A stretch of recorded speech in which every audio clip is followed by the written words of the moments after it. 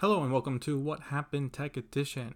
I'm your host Tyler Callahan, and this episode we got a story from Yahoo, PayPal, and quite a bit of news from Microsoft with their Surface announcements. But we'll start off first with Yahoo. A former Yahoo employee has pled guilty to searching accounts for nude photos. Former Yahoo employee Reyes Daniel Ruiz has pled guilty to one count of computer intrusion. This comes after he was arrested for accessing over 6,000 Yahoo accounts to look for nude content, including photos and videos. Of the 6,000 accounts accessed, a lot of them were for younger women, including co-workers. Before his plea deal, he was charged with one count of computer intrusion and one count of wire communication. Reyes Ruiz will now await sentencing, which as of now is scheduled for sometime next February, and faces up to 5 years in prison as well as a $250,000 fine. Well, we got something this week in the middle of all the product announcements, and that is criminal activity.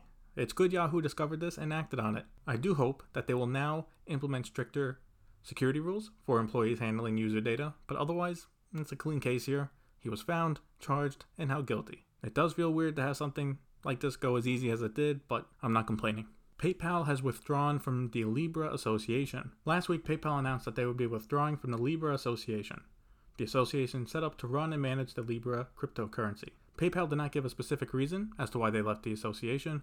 The Financial Times is reporting that this is due to the increased scrutiny from regulators of multiple governments and an apparent lack of attention to it from Facebook executives. As for other members possibly leaving, the Wall Street Journal is reporting that the credit card companies, Visa and MasterCard, may consider leaving due to concerns of money laundering. When I saw this news, I was kind of surprised.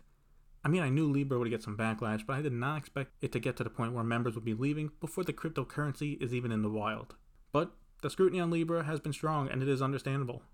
See, while Facebook is setting this up, the point of the Libra Association is that Facebook does not control the crypto. I believe the way it is set up now is that Facebook and their future wallet for the crypto are separate votes. So out of 28, now 27 members, Facebook only really has 2 votes. However, the PR on this has been terrible, as it is shaped to be that this is Facebook's crypto, and that rightfully scares people. Me personally, I would not trust a crypto if Facebook fully owned it. Also, I feel if the rumors are correct and Visa and MasterCard leave, Libra is either done, or if it does eventually come out, it will be on a very small scale. Now, there are a lot of announcements from the Microsoft Surface event, so I will only go over 2 of them. But these are the more standout ones. I will briefly mention that there is a new Surface Pro 7, new Surface laptops now in 13 and 15 inches, and some wireless earbuds. First though, let me talk about more in detail of the Surface Pro X. At their event in New York City last week, Microsoft showed off a lot of new devices, with one of them being the Surface Pro X. A lot like the Surface Pro 7, the standout difference here is that it is powered by a custom ARM processor called the Surface SQ1. This makes it the first ARM-powered Surface device since the Surface 2. For the rest of the computer, the Surface Pro X has a 13-inch screen, features 2 USB-C ports, LTE connectivity, has a minimum of 8 GB of RAM, and 128 GB of storage, but the SSD is replaceable. There's also a new Surface Pen for the device, which can be housed right above the keyboard and will be charging while not in use. However, it does not come included and will cost $144.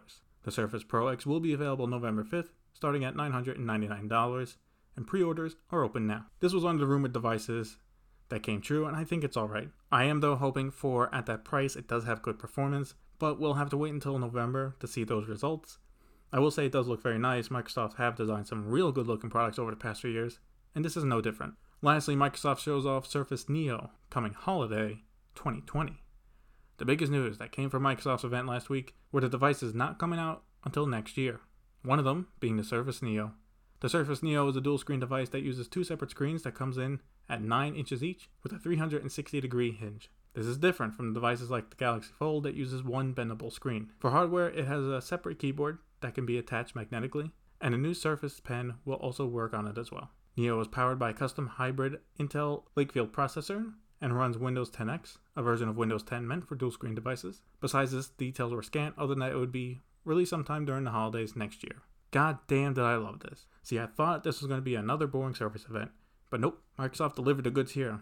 See, if you followed tech long enough, you know this device is based off of the Courier, a dual screen device, a lot like this that was being developed by Microsoft, and was killed. Years later, it was leaked, showing us what could have been. Now, repairs have been answered, but some questions have to be asked, and that is how many regular applications can run on a standard Windows run here on 10X. There are rumors of them running in a container, but then the RAM and processor, would that be able to handle it? So, yes, the device looks amazing and futuristic, but there are some questions needing answers about software and pricing, which we'll not learn until sometime next year.